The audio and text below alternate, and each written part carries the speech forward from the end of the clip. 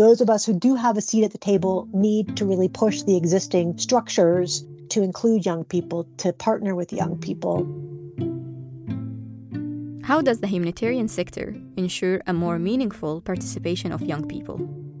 This was the question a dedicated working group under the Compact for Youth in Humanitarian Action set out to answer, as they developed the IASC guidelines in 2020. And in this episode, we'll dive into them. I'm Hayat Ermanini, and you're listening to The World's Biggest Opportunity.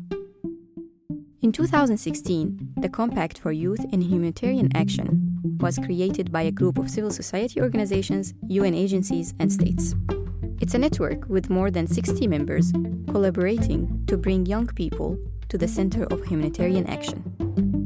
Many of the members have long been discussing the need for concrete tools to ensure better inclusion of young people.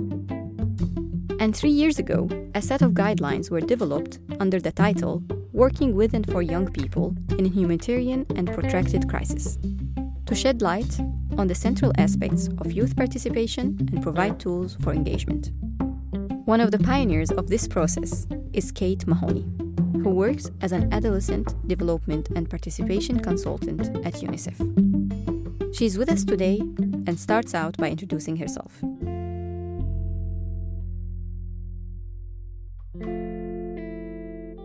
Hello and welcome, Kate, and thank you for being here with us today.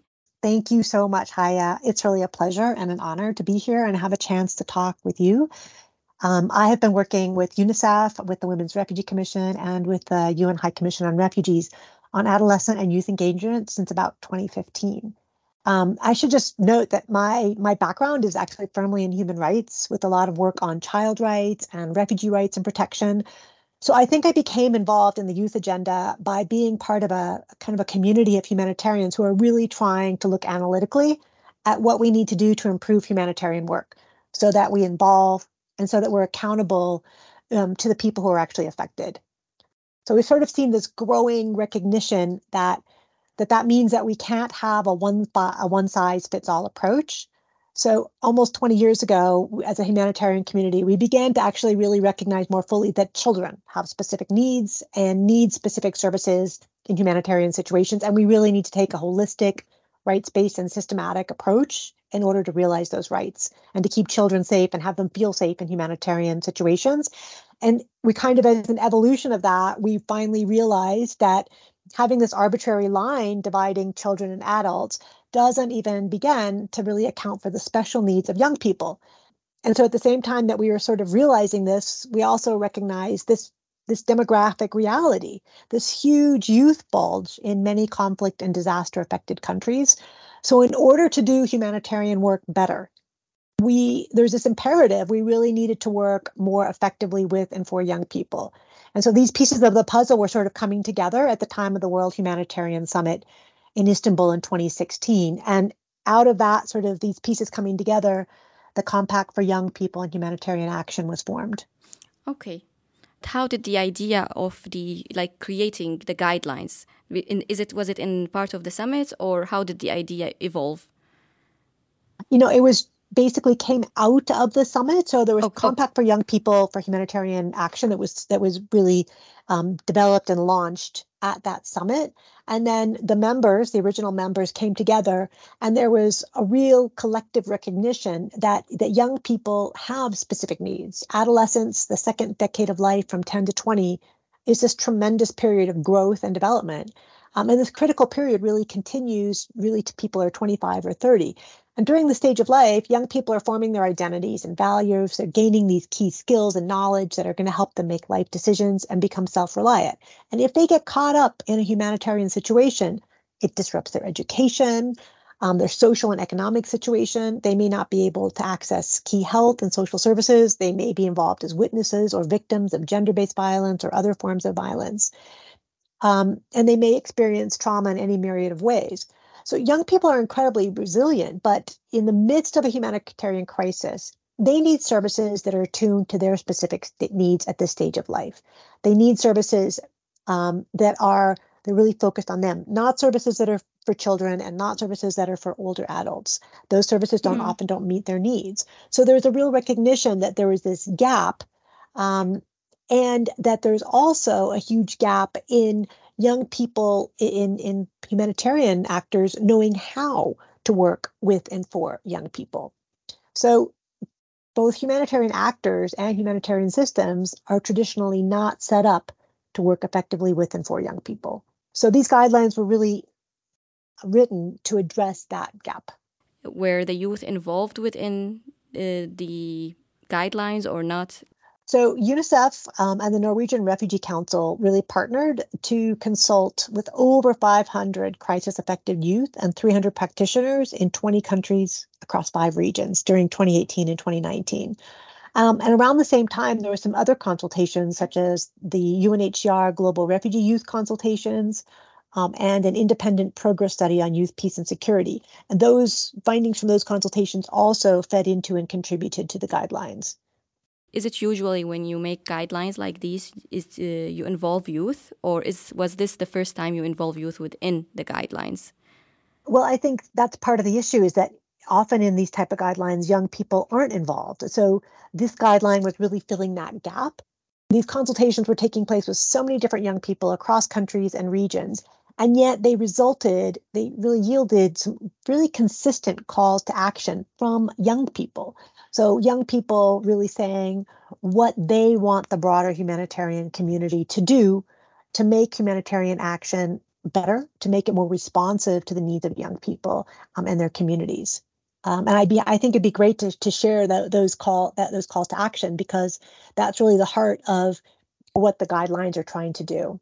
Okay. Would you like to share them with us? Yeah, so it would be so much nicer if it was in a young person's voice rather than my voice. But they are: empower and invest in young people through meaningful engagement, acknowledge, utilize, and develop young people's capacities and skills, ensure youth-focused protection, support physical and emotional well-being for young people, facilitate networking and information sharing for young people, promote and support young people as connectors and peace builders, generate data and evidence on young people to promote duty bearers' accountability to young people, apply age-sensitive, youth-centered approaches in all phases of emergency response, systematically consult with young people's organizations on conflict dynamics, on causes of violence, and on priorities for peace, involve young people in design, implementation, and monitoring and evaluation of programs, and harness social media platforms to disseminate information and give young people a voice.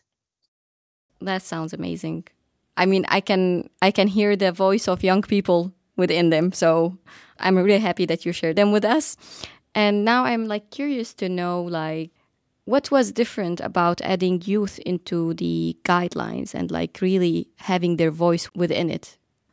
It would have been impossible to develop these guidelines without involving young people in the actual process. It would just be impossible. That's the heart of the guidelines, is really about listening to young people actively, in a focused way, involving them, that really hears from them about the challenges that they are facing and their ideas for how to make humanitarian action better and more responsive, not just to young people, but to their communities.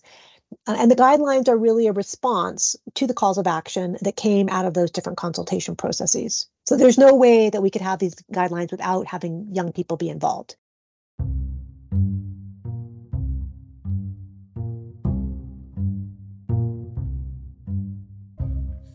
Can you tell us about the main points of the guidelines, how they are structured? Is there parts of the guidelines that have a specific relevance or that is particularly important to you actually as well? All the parts of it actually are really important, and they're kind of important at different points. As a practitioner or an advocate, there's different parts that we want to draw in different places. And I think the important thing is that it's all right there in one place. So it's kind of this standard and language that we can go to, information that we can go to. It's kind of the go-to guide. So the first section of it really provides key advocacy messages on why it is so important to work with and for young people in humanitarian action. It's the information that we need to make the case, so to speak, to argue for funding and for space within the humanitarian system. So those arguments really focus on the demographics, the potential dividend of investing in adolescents and youth, and it also raise awareness of the increased vulnerability that young people have in emergencies, as well as a rights-based approach. And this can really help us to improve how we work with young people. The next section presents key principles that are just sort of this guiding lights in terms of how to work with and for young people. And those include young people as positive assets and rights holders. So really looking at the positive of young people, meaningful participation, giving away power, commitment, a sustained commitment to working with young people rather than one-off, equity, non-discrimination, and inclusion as guiding principles in terms of how we work with young people, accountability to them, do no harm, and safeguarding as a core principle. Section C really dives a bit deeper into what is meaningful participation and shares some really practical examples. So they really call out tokenistic engagement and focus on providing guidance and tips on how to engage young people in consultative or collaborative ways, or in ways that are actually led by young people. And they look at strategic areas for young people's participation, including influencing law and policy, building skills and capacities, and addressing social norms. And the last couple sections are more looking sort of at the system itself. So Section D looks at how to involve young people in a meaningful way across the humanitarian program cycle. So the system of delivering aid and assistance in disasters or refugee situations is really complex. It involves coordination mechanisms that bring together governments, donors, UN agencies, international NGOs, local and national NGOs, and it can be really hard for young people or youth-led organizations to find a foothold and get involved, to make their needs known or to take action. So the IASA Youth Guidelines spell out how humanitarian actors like government, UN agencies, and NGOs can proactively involve young people in assessment and analysis, in planning, in resource mobilization, in implementation of programs and monitoring, as well as evaluation. Okay. I went through the report a bit this morning, and it's like 200 pages. So I assume there is much more to read or much more to learn from the report itself. And where can people access that report, if I may ask? The report is available online, as well as training packages that can be used to support humanitarian actors to really learn about the report and take action in a way that reflects the report itself. It's really a guidance and a toolkit more than a report.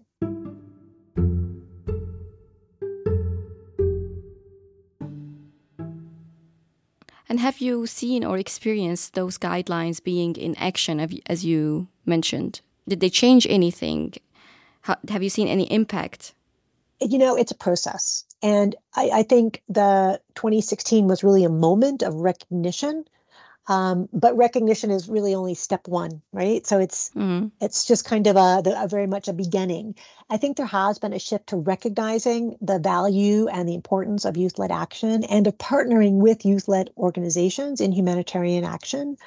And this is a very important way of making humanitarian action more local. So I think that's a piece that some people are realizing, but it's not been fully realized, is that we're talking about localization and we're talking about working with and for young people. And by working with and for young people in an effective way, it's actually a way to advance localization also. So we have to really invest in partnerships with young people and with youth-led organizations. And that needs to be really intentional. It doesn't happen accidentally. We need to actively involve young people throughout the humanitarian program cycle within our organizations and within multilateral efforts. And that doesn't happen by accident. It only happens by investing in that. So, for example, UNICEF has partnered with the Global Refugee Youth Network, which actively advances youth-led research, youth-led advocacy, and youth-led capacity building for young refugees, and funds youth-led projects to address community-level challenges. And UNICEF has been working very much as part of the Compact for Young People in Humanitarian Action to run trainings for young humanitarians. And there is also some great work underway by other Compact partners to develop a youth-friendly, youth-focused training materials and kind of an actual youth-focused guide on humanitarian action. So these are really important steps. But there's a huge amount of work to do. And I would say, more importantly, that we actually need to we could say we need to engage more proactively with the humanitarian system. But more boldly, I would say we actually need to infiltrate the humanitarian system. Okay, and how do you think we can do that? Yeah, well, I think that's the sort of the next challenge for the compact, actually. And just to unpack that a little bit, I think sometimes in fact, often when there's an emergency and the humanitarian system gets activated, there's a sense that there's no time to do youth-focused work or to work with youth. And I think we really need to shift that mindset and to leverage these guidelines to recognize that youth actually are a tremendous asset, and we need to use them in that way and work with them in that way. They are in their communities 24/7. They are part of conflict-affected communities. They know the situation on the ground. They know the challenges that other young people are facing and what young people need across all the sectors. They have this important knowledge, and they have very important networks. They have this amazing potential to be really effective as humanitarian actors, but we need to bring them in. Those of us who do have a seat at the table need to bring them in and need to really push the existing structures to open up a little bit, to include young people, to partner with young people in order for us to do a better job in working with them and for them. And for the youth that are listening to us, what would you like to say to them to encourage them to be, engaged? Keep challenging us. Keep challenging us. Keep pushing us. Keep showing what you can do. Keep reminding us that we need to make space in order to work with you, in order to work better for you. And that's going to make better humanitarian action for everybody. We can't forget the demographics. When we're talking about humanitarian action, youth are a huge demographic. This is the core of who we need to be working with and for as humanitarians, just generally. And what do you think is the most important area to focus on moving forward from here? I think partnership, working effectively with young people and young leaders, youth leaders, to make this shift happen. And I go back to some of the principles that underline the guidelines, which is giving away power. Nobody ever likes to give away power, but yet that's actually really what we need to do. We're going to have better, more effective humanitarian action in all contexts if we can work more effectively with and for young people. But that means giving away power, recognizing their skills, recognizing them as assets and working with them. It's not necessarily exactly the same way as working with other humanitarian actors. So we need to adjust how we work in order to do that effectively. Yeah, I agree with you, because working with young people, it's not like working with someone who's been was like an adult, because they're always challenging, they're always pushing boundaries, they're coming with innovative solutions. So it's much more out of the comfort zone. Yes, I think that's it exactly. It's out of the comfort zone, and it's often really innovative, exciting ideas that may not fit into our boxes of how we work. Yeah. And yet would work better. So then the onus is on us to understand that and to look at how do we need to shift and change in order to really use those resources and work effectively with young people.